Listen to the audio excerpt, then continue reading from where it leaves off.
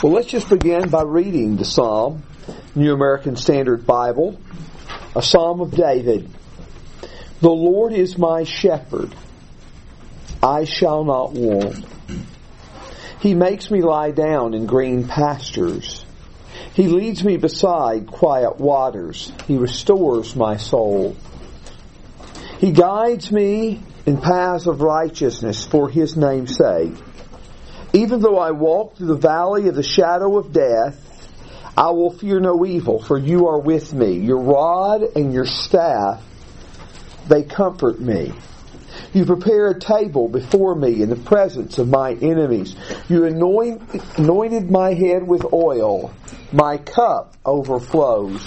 Surely goodness and loving kindness will follow me all the days of my life, and I will dwell in the house of the Lord forever. Some of you may have seen this, but yesterday I just asked people for memories of places in popular culture that this appears. I remember there's an episode of Bonanza where an innocent man is shot and is dying in the streets. He is an Indian, Native American, and he is asking as he dies if Lauren Green, Paul Cartwright, however you want to refer to him, would quote, and I forgot how he referred to this passage, but he's talking about Psalm 23, and he quotes the passage to him in that show. When I asked that yesterday on my Facebook page, Laura Alvarez, Justin's mother, who was visiting with us Sunday, put an article there from a biblical journal that just mentions some of the places where this psalm appears in popular culture. And it's an interesting article. If you can get on my page and look on that, it is an interesting article. So they talk about sometimes there's alterations in it. You know, maybe those alterations are significant. Maybe those alterations are not significant. But this is a passage that is very well known to us, and since about 1880, it has been the number one passage, at least since 1880, the number one passage used in funerals, particularly because of verse 4. And what is a challenge to us sometimes is to look at passages that we're familiar with and to make sure we are seeing in them what's there. And tonight we're going to try to do that with this passage. Since this is a passage you are so familiar with, feel free to make various comments about it. And maybe some of you have thought a lot about it. Just some preliminary observations. You find that this psalm is very personal, with terms like my 6 times, me 7 times, and I 3 times, and that is on the basis of the New American Standard Bible. But when we think of a shepherd is, you don't have a 1 shepherd to 1 sheep ratio. I mean, a shepherd is a shepherd of a flock, not just of one individual sheep. And so most of the time the term shepherd is used of God. For example, in Psalm 80 verse 1, God is our shepherd. He's our shepherd. But He is also, from this psalm, my shepherd.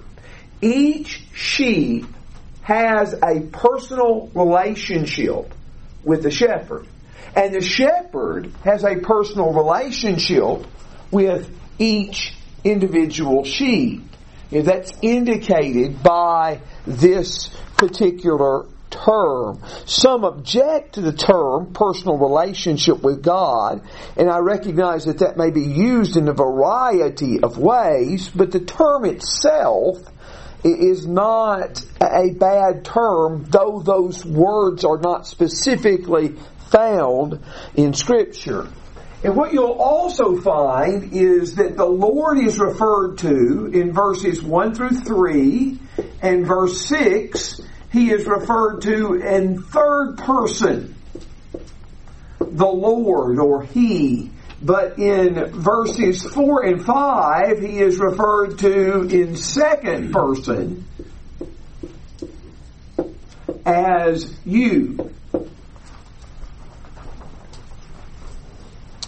It is also interesting to me that in Psalm 22, as the writer pours out his heart to God, and then finally at the end, God answers him. He acknowledges that he depends upon God and makes a vow to praise God in Psalm 22, verse 22, even to future generations in verses 30 and 31, that we have this statement in Psalm 23. It is a fitting follow-up to Psalm 22.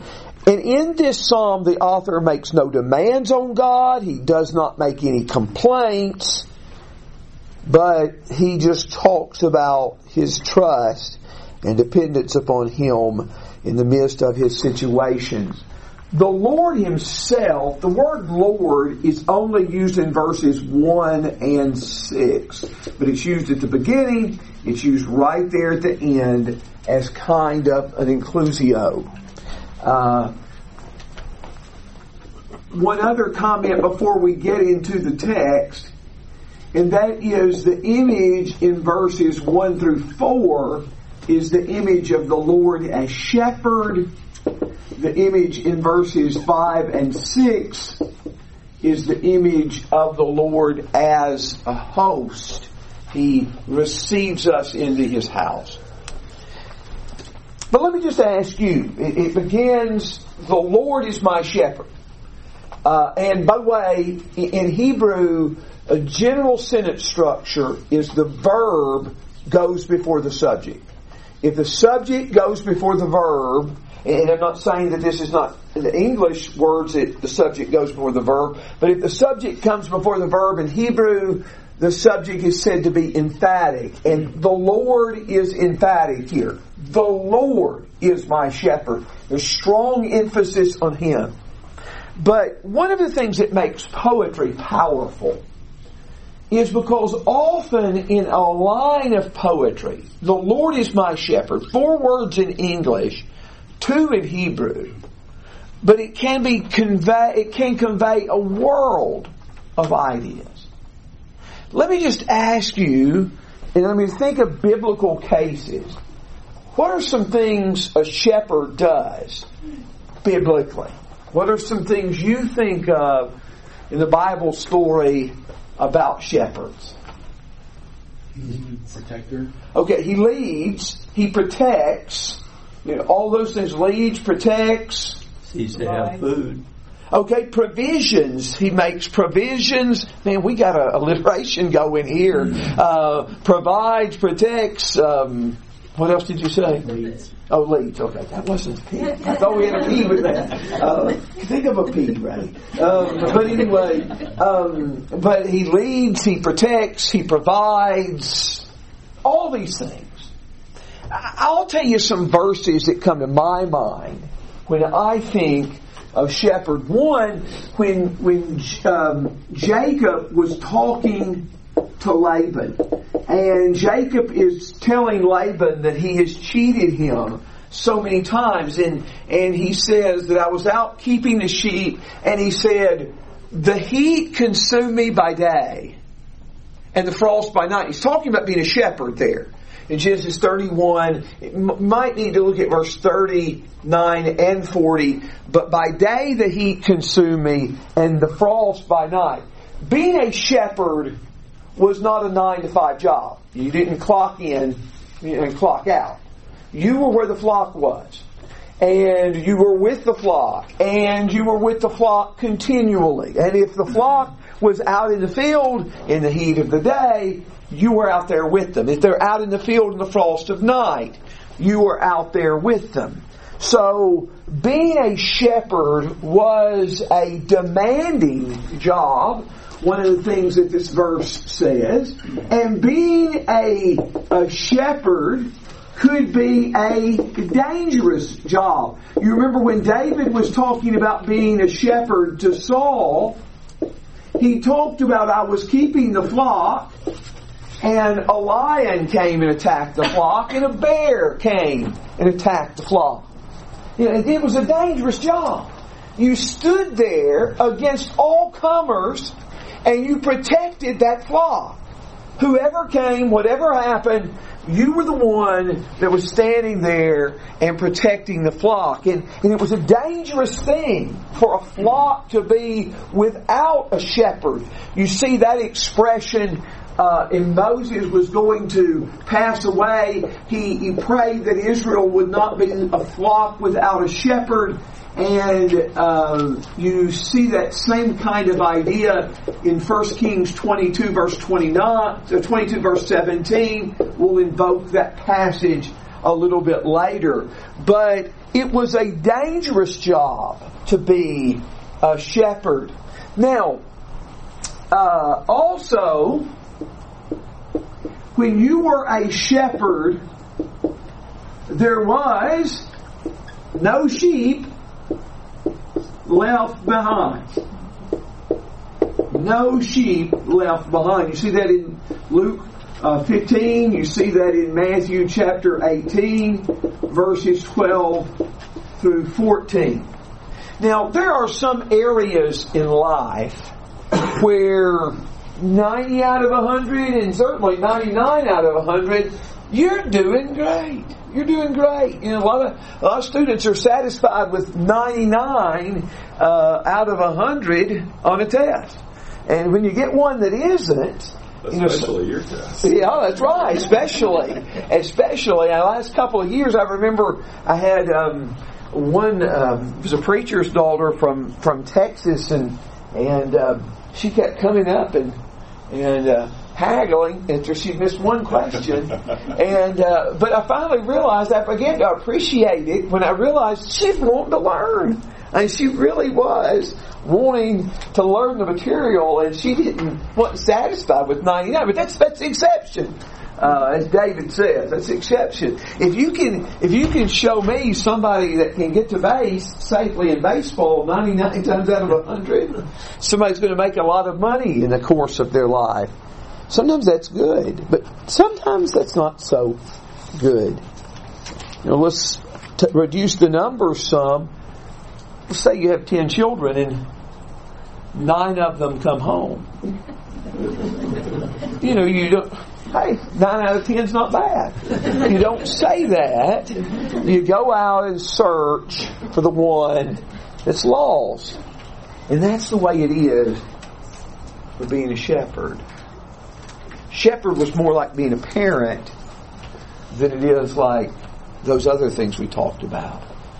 You went out and you found your sheep, no matter where he is. And if that sheep was broken and unable to make it home, Isaiah chapter 40 verse 11 pictures the shepherd gathering the sheep, the lambs, in his arms and carrying them in his bosom. That is a demanding position. And of course, as you all know, this is a picture of spiritual leadership in the Old Testament and in the New Testament. In Acts 20, Paul warned the elders of the church at Ephesus that dangerous wolves will come among you, not sparing the flock. They're going to encounter dangerous people, and but they are to be leaders of the people. But also in the ancient Near East, not only is it a way leaders are described, but it is a way kings were described. And you see that in the Bible. I mentioned 1 Kings 22 previously. 1 Kings 22, verse 17. Ahab is king. Remember, he doesn't like Micaiah anyway. And Micaiah comes before Ahab, and he says, I saw all Israel like sheep without a shepherd. Now, isn't it interesting? They don't need anybody to interpret that. They know what that means. When you see all Israel like sheep without a shepherd means that Ahab is going to be killed in this particular battle. And that's exactly what Micaiah meant to convey. But a king was referred to as a shepherd, and you even have that in the law code of Hammurabi. He speaks of himself as a shepherd who guides his people to a place where there's a peaceful place, where there are safe pastures. That's from the law code of Hammurabi. Sounds similar to Psalm 23, doesn't it? But the things that they attributed to pagan kings, the things they attributed to their gods, are the things the Bible attributes to the true God. So when we think of the Lord as shepherd, all of these ideas are here. Anything else? Anything I'm missing there that you want to mention or emphasize?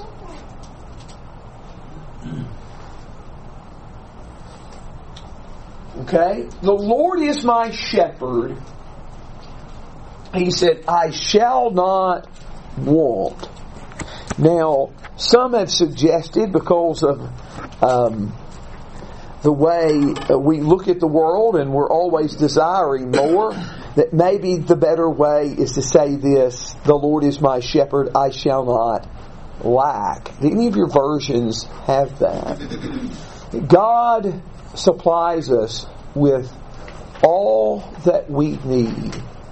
The Lord is my shepherd, I shall not lack. It doesn't have the object of what we do not want or what we do not lack, but I think the idea would certainly be like Psalm 34 and verse 10 states, that young lions do lack and suffer hunger, but those who seek the Lord shall not be in want of any good thing. The NLT, the New Living Translation, looser than the others, but I have all that I need. Have all that I need. Yes. Have all that I need. So, the Lord is my shepherd, I shall not want. He makes me lie down in green pastures. He leads me beside quiet waters. Don't know how many pictures that you've seen of Palestine. I know in the past we drew maps on the board that were so vivid that it made you all feel like you were there. But if you see pictures of Palestine, to have a green field, green pasture, is a rarity, isn't it? And there's just not a whole lot of grazing land that is there. But what's conveyed in this? There's a couple of ideas: to lie down in green pastures and lead me beside quiet waters. What would be some ideas that are conveyed in that familiar expression, David? Well, what I've heard, and I'm not that up on the behavior of sheep, but I've heard that if the waters were running, the sheep wouldn't take a drink out of it. Okay. They were afraid to. And so the waters needed to be still or quiet so that they could drink. Okay. It's a peaceful setting.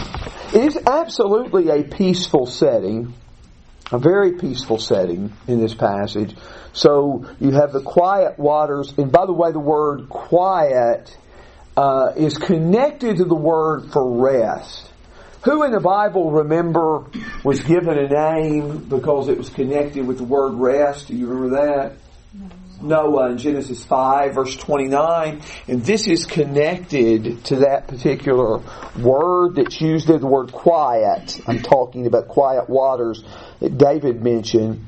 And as Boyd mentioned, it's a peaceful scene. And before, one of you had mentioned, I think that it might have been Boyd who mentioned the word provision. Provision.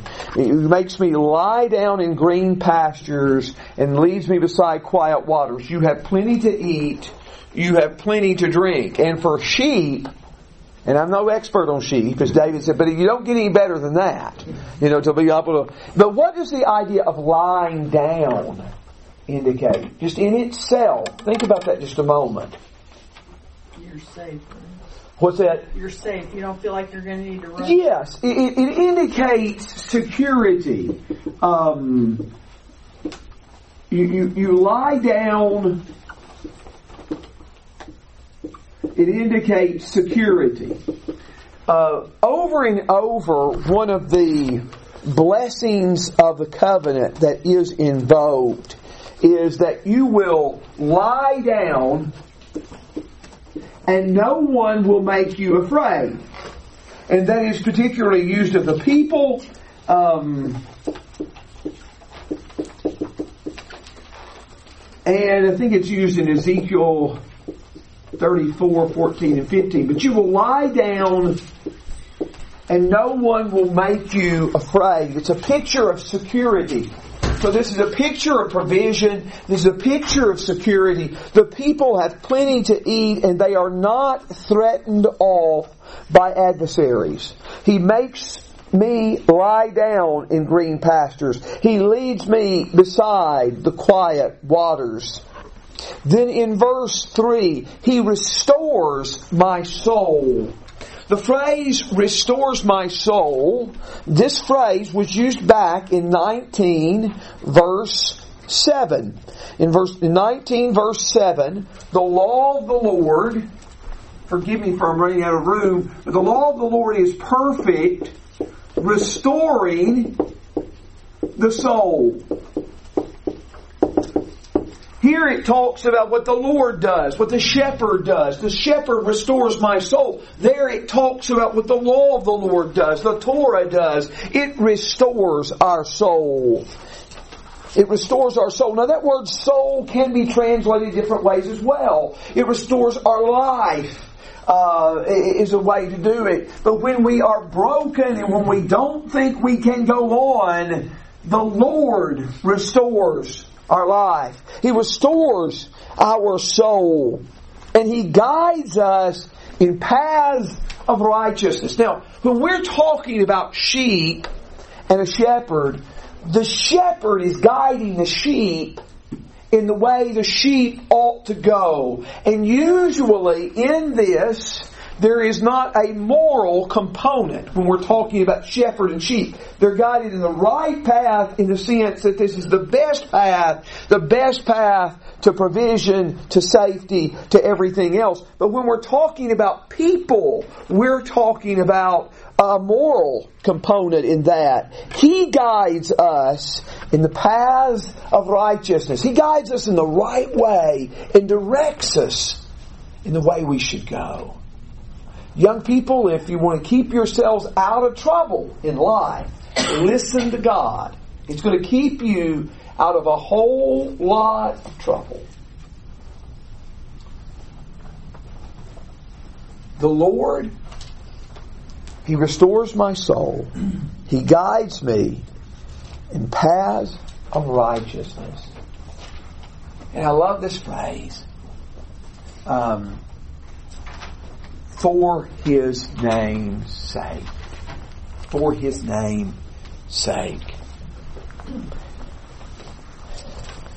Let's suppose you tried to make a living as a shepherd. And someone gives you their flock for safekeeping. And you lose a lot of the sheep. You lose them, they get destroyed by wild animals, they die of malnutrition. That's not going to happen many times before you're probably going to be looking for a new occupation. Because you're going to get a pretty bad name as a shepherd, and no one is wanting to hire you. Ultimately, the well-being of the sheep reflects upon the shepherd. But God says He leads us in the paths of righteousness for His sake, for His glory, for His honor, for His praise. God does a lot of things for His name's sake. Look at Psalm 25 verse 11. Psalm 25 verse 11. For your name's sake, O Lord, pardon my iniquity, for it is great. In Psalm 31 verse 3, for you are my rock and my fortress.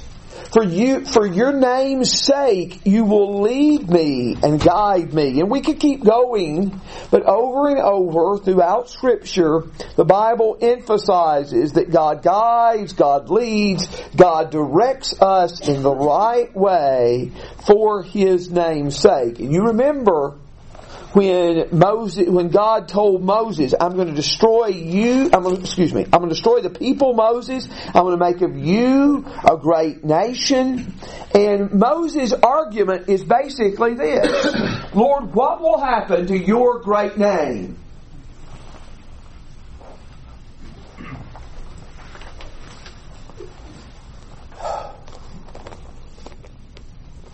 The Lord has a lot invested in His people.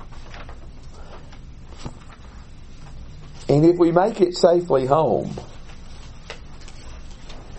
a lot of it is going to be simply because He held us up for His name's sake along the way. He held us up and He strengthened us. And then in verse 4, even though I walk through the valley of the shadow of death, I fear no evil, for you are with me. Your rod and staff, they comfort me. Do any of your translations have anything different for valley of shadow of death? Right? Mine says valley of deep darkness. Valley of deep darkness. Valley of deep darkness. And that is the... Well, actually, it's just a side note for New American Standard. New American Standard, okay. There is, if you get to read a lot on Psalm 23, a lot of debate about that word and about whether deep darkness or the way it's translated in the text, the valley of shadow of death, which is the best, or maybe if some other word portrays that. But I think whichever way you go, you come out basically at the same place. However you describe the treachery, does following the Good Shepherd mean there will never be difficulties in our life? No. Doesn't mean there won't be difficulties. Doesn't mean there won't be foes. Sometimes the place where the sheep are trying to go to get food and to get water are very popular among predators for the same reason. Because they can go and get food, and they can go and get water. But even when he is in the most threatening of circumstances, the text says, I will fear no evil, for you are with me. One of the commentaries that I was looking at started just going from the book of Genesis and mentioning every time that God gave that promise, I will be with you. And at first I'm looking at this and I'm saying, this is overkill. I've got the point. But maybe that was part of the point. That over and over and over, that is God's answer to our crisis. I am with you. And even though I walk through the valley of the shadow of death, I will fear no evil, for you are with me. And God's rod and God's staff are well able to comfort me. That's the most remarkable statement in this psalm to me. In a lot of ways, I think it is, and I think it's the reason why it has become such a powerful funeral statement. Why it has been used so much in those circumstances, and why it has endeared itself to us. But it's a psalm, as one writer described, it's not just a psalm that needs to be there at death, but needs to be there at life. So that will be our response when we face that. You know, I don't know if as we've discussed before, when that day comes, if in my life, if I'm going to want warning, or whether I'm going to be content simply to be taken quickly out of the way, or I don't suppose there's probably a good way to die. Second coming would be very good. But I can't help but think, for those of us who are here, that if we do get that news, that this is not going to be one of the first verses that come to our mind. Even though I walk through the valley of the shadow of death, I will not fear, for you are with me, and your rod and staff comfort me. David? I think one of man's greatest fears is being alone. Mm-hmm. I mean, we're social creatures, some of us more than others, but I don't think any of us particularly likes being alone, especially for long periods of time. And so the fact that we're never alone, because God's with us, can be very comforting. Oh, absolutely. And as we stated before, you see it in all kinds of situations as the answer to all kinds of difficult circumstances. That I am with you. And that's when Jesus called us to go out and preach the gospel.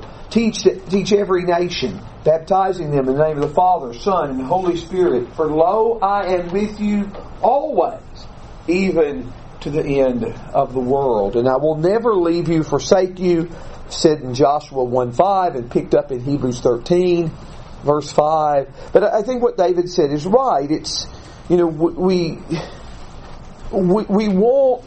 want to be alone in time of crisis. Christy, when she suffers, when she was sick about this time last year, she wanted me to close the door on her and forget about her and go ahead with my life. But I'm not that way. When I suffer, I want everybody to suffer. Like in 1 Corinthians 12, I'm putting the whole body involved. One member suffers, they all suffer with it. And so I'm that way, David. I don't want to be left alone in times of suffering. And I know I have given you this quotation before. But it is powerful. And Derek Kidner made the statement, only the Lord leads a man through death. All other guides turn back, and the traveler must go alone. By the way, I'll tell you something else that's interesting.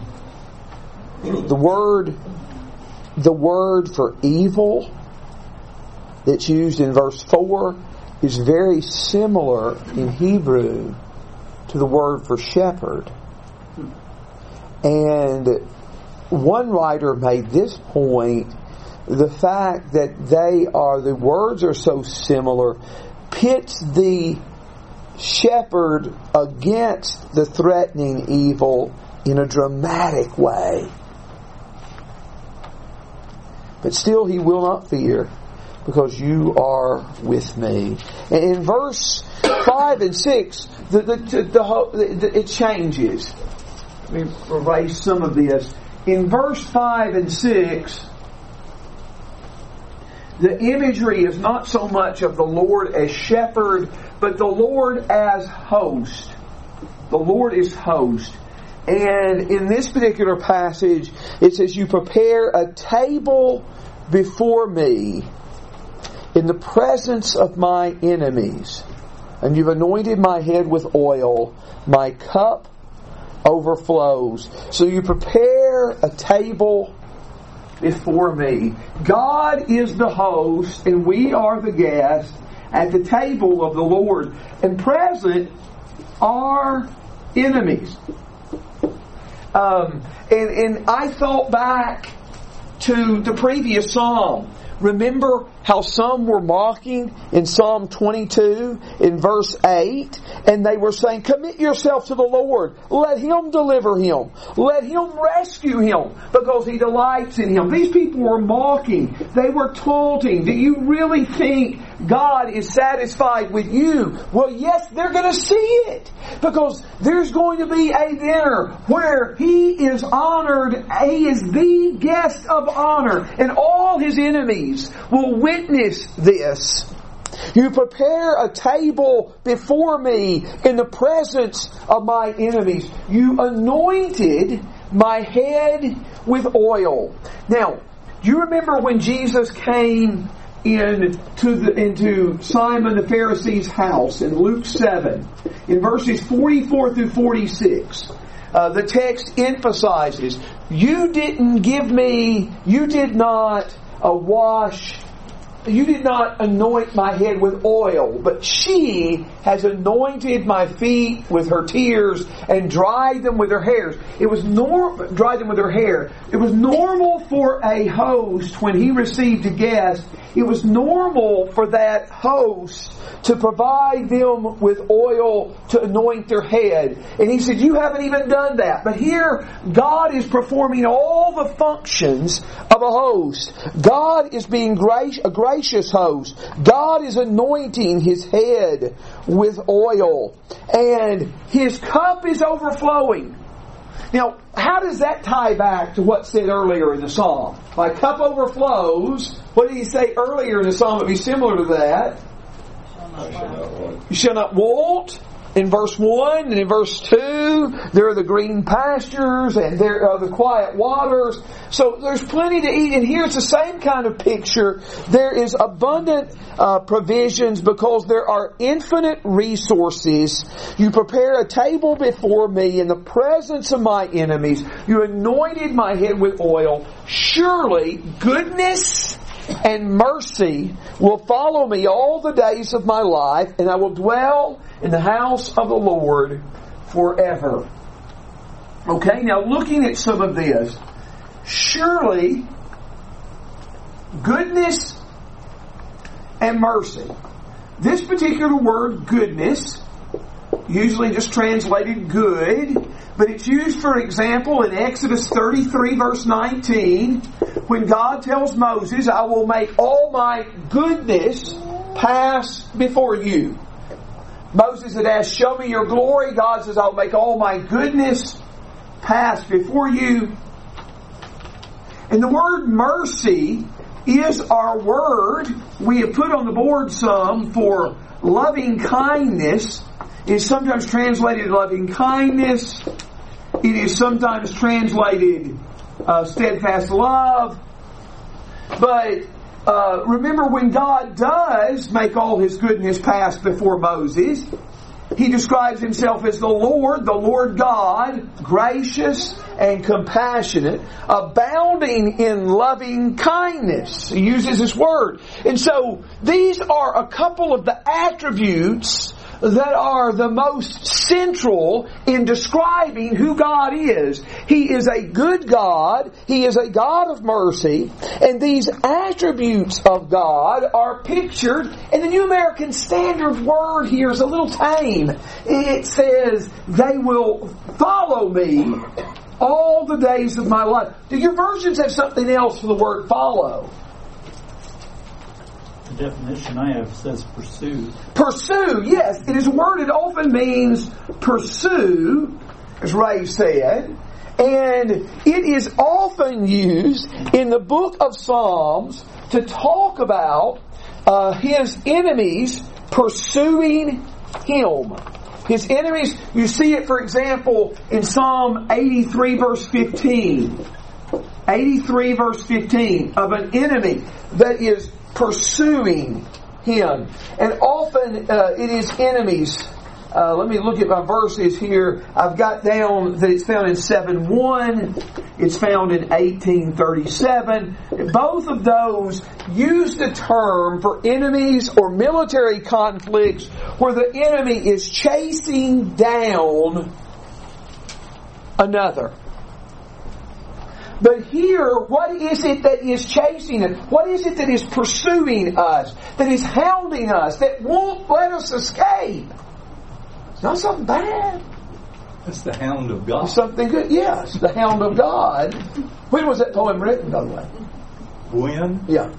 I'm not sure, but it was C.S. Lewis, wasn't it? No, it wasn't. It was what C.S. Lewis. It might have been Calvin Coolidge. It was 1880 though. It was written. I think it was 1880. I just looked that up. I just looked it up a second ago. It wasn't. It was neither Calvin Coolidge nor Mark Twain nor C.S. Lewis, but it was written in 1880. Hound of Heaven is a poem, and it has that basic idea. But I waited too late. I thought it was shorter than it was. I was going to read it before class, and then I realized, oh, this is longer than I thought. I have to read this after class. Who? Francis Thompson. That's right, Francis Thompson. That's who wrote it. And but it's the idea of God's blessings are pursuing us, and they won't let us go.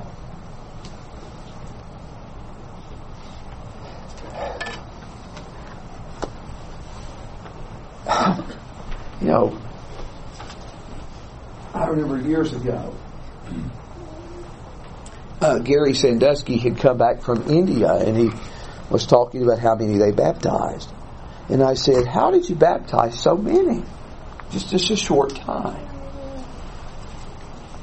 He said, if you are talking to a group of people who have been convinced that the gods hate them and have been trying to destroy them. And he said, if you can get them to see the Bible pictures a God who loves us, He wants to save us and bless us, that is an eye-opening revelation, and it can change their lives. And that's what happened, basically. And may more of us in this country recognize that His goodness and loving kindness and those attributes are going to be tied together a lot around Psalm 100, for example. They're pursuing us and they're following us, and I will dwell in the house of the Lord forever. Now, again, there's a lot of debate on verse 6. You know, it doesn't mean we will live forever with God. It means, some say, He's just going to worship at God's house as long as He lives. Well, that may be what He was intending, but God may have intended more by this than even the author completely understood. The thing about our covenant with God, this is a beautiful thing about our covenant with God, there's no logical ending point. If we have a God who is eternal, and if He is always our God, there's no logical stopping place to that, to dwelling in the house of the Lord forever. But isn't it interesting that ultimately His goal is God Himself? That is His goal. It says a lot about people where they want to be. And when people's greatest desire is to be in God's house, that speaks volumes of them. What do you think about the psalm before we seek to apply it to Jesus? Anything that you can... I would just say, the older I get, the more that means to me. The whole psalm? The whole psalm, but especially the point about Him pursuing us. Yeah. That is touching to me, that God wants me that badly to serve Him. I love the idea that God is seeking people who seek Him. And in John 4:24, it says that the Father seeks such to worship Him. About worshiping spirit and truth. God is seeking people who are seeking Him. Brad.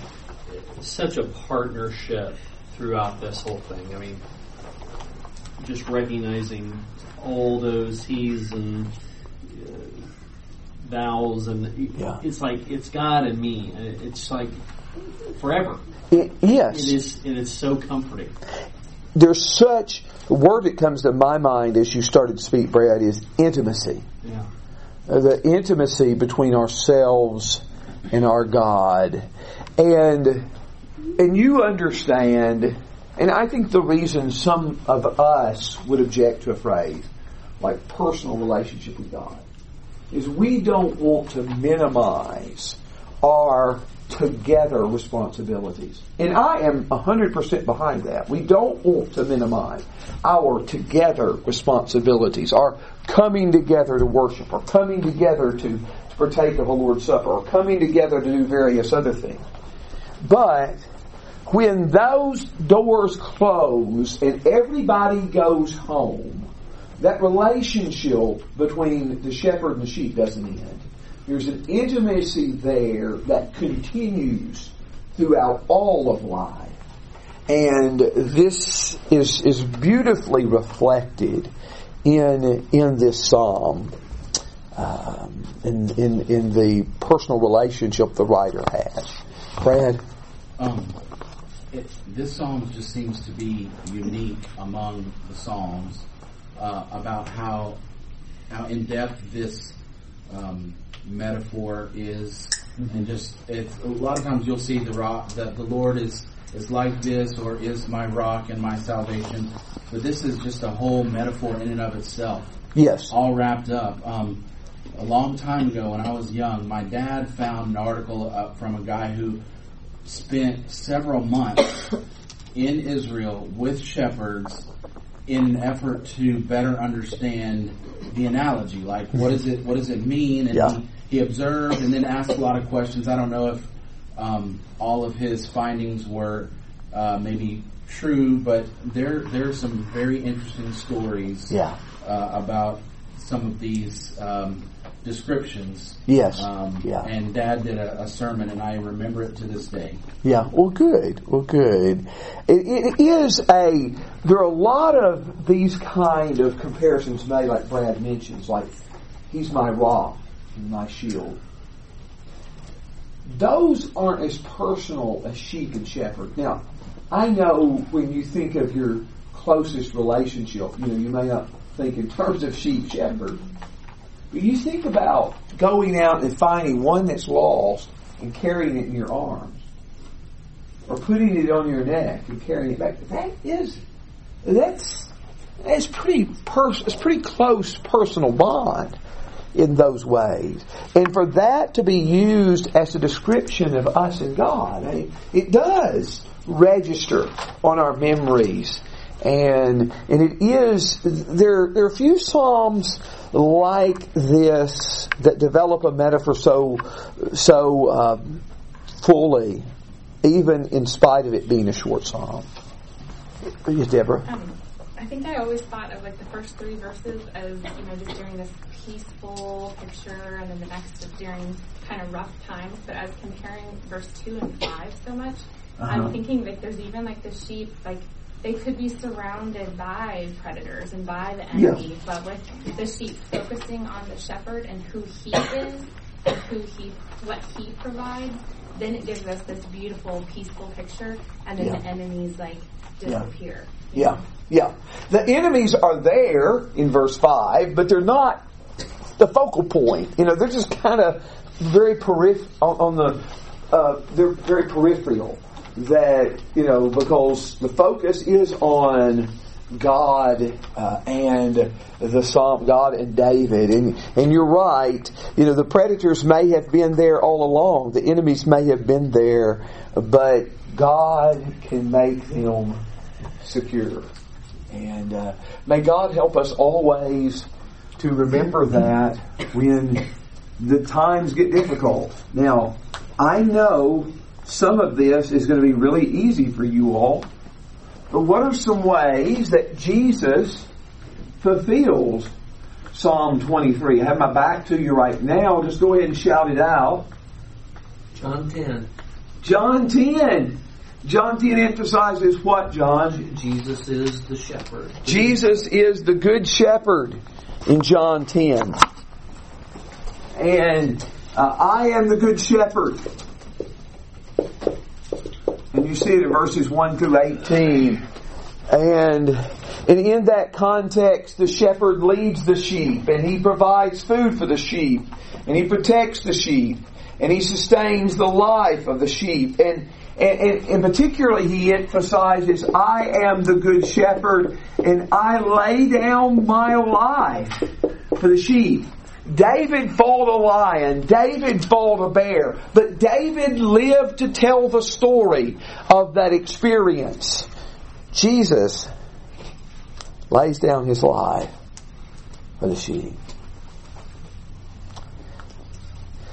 The Bible in Ezekiel 34 has a horrible picture of the failure of shepherds in the days of Ezekiel. And he talked about the shepherds who took advantage of the flock, and they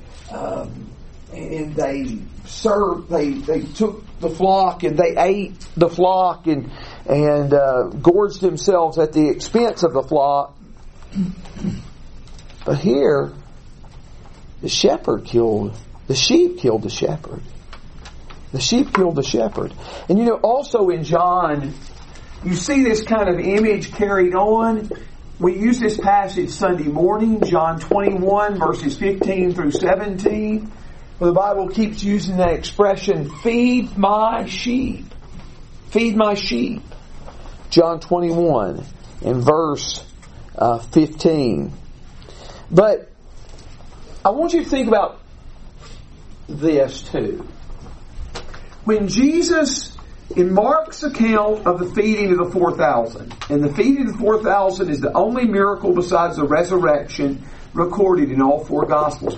And in Mark 6, verse 34, says, the people gathered and Jesus felt compassion on them because they were like sheep without a shepherd. Like sheep without a shepherd. Then it says in verse 39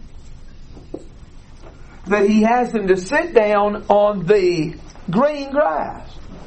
Okay, sheep without a shepherd, green grass.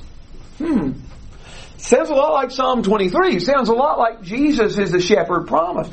But I want you to think about how that scene, and again, this is the context of the feeding of the 5,000.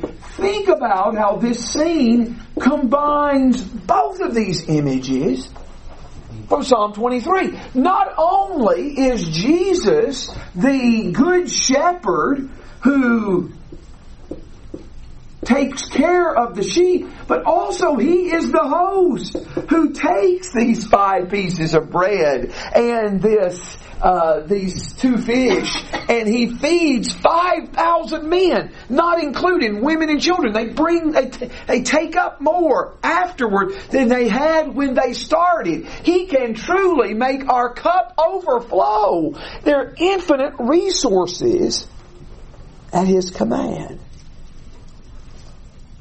And so, and remember the pictures that talk about the kingdom of God is a great banquet. How blessed is the one who eats bread at the kingdom of God. And Jesus talks about the kingdom as a banquet to which all are invited. He is the host. And we are invited to the marriage supper of the Lamb. In Revelation 19, verses 7 through 9. So again, that idea of the host. Look at Revelation 7. Revelation 7.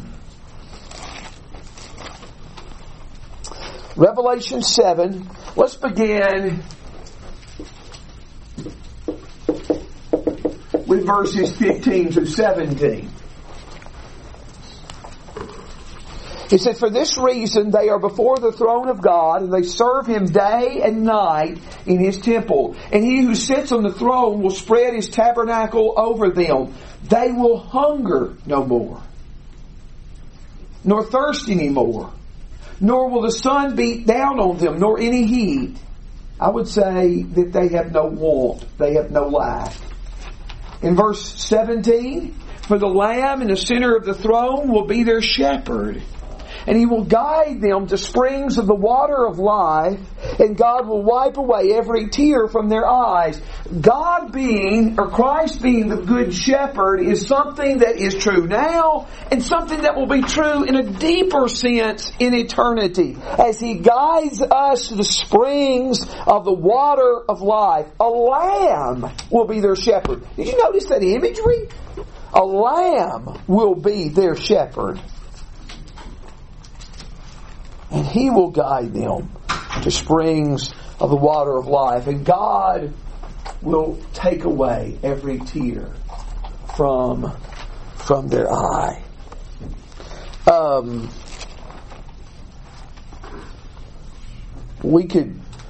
Some other passages that use this image of Jesus as the great shepherd of the sheep.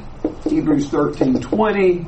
1 Peter chapter 2 verse 25, He is the shepherd and guardian of our souls. And 1 Peter 5:4, He is the chief shepherd, and He shall appear. What else did you have? Anything, Mary? He's the bread of life and the source of living waters. Okay. He feeds us that.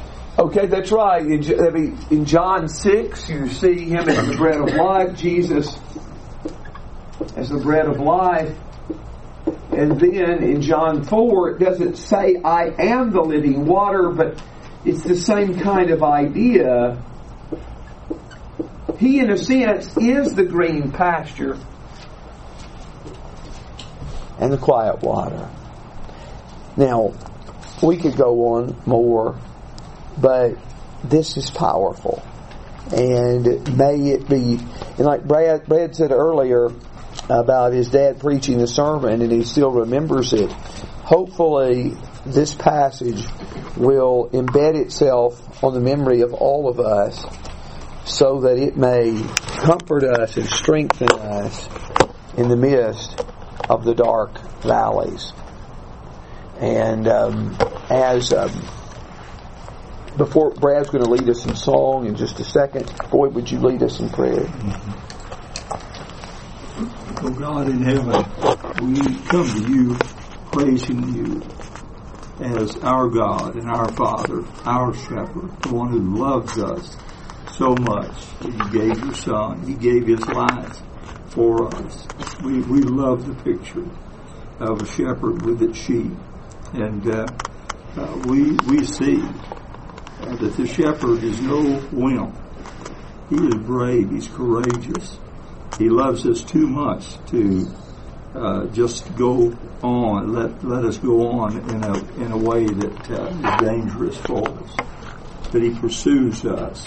We are thankful, God, for Your pursuit in our lives, for Your love, that You love us that much and want us to be with You forever. Help us, God, to appreciate that, to live our lives bringing glory to You because of how great You are. In Jesus' name, amen. Amen.